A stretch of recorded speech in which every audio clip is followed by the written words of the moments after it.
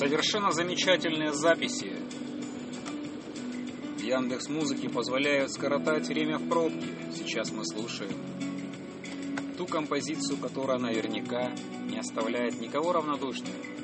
Крис Ри, Looking for a Summer. Оглядываясь в лето, скажем то, что оно было прекрасным.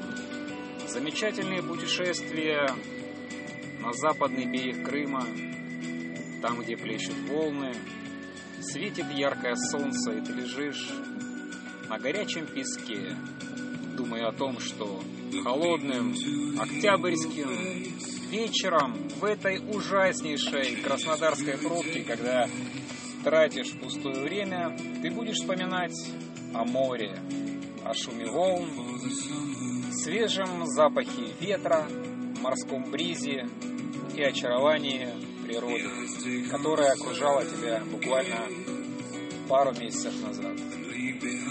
Хорошего вечера, друзья!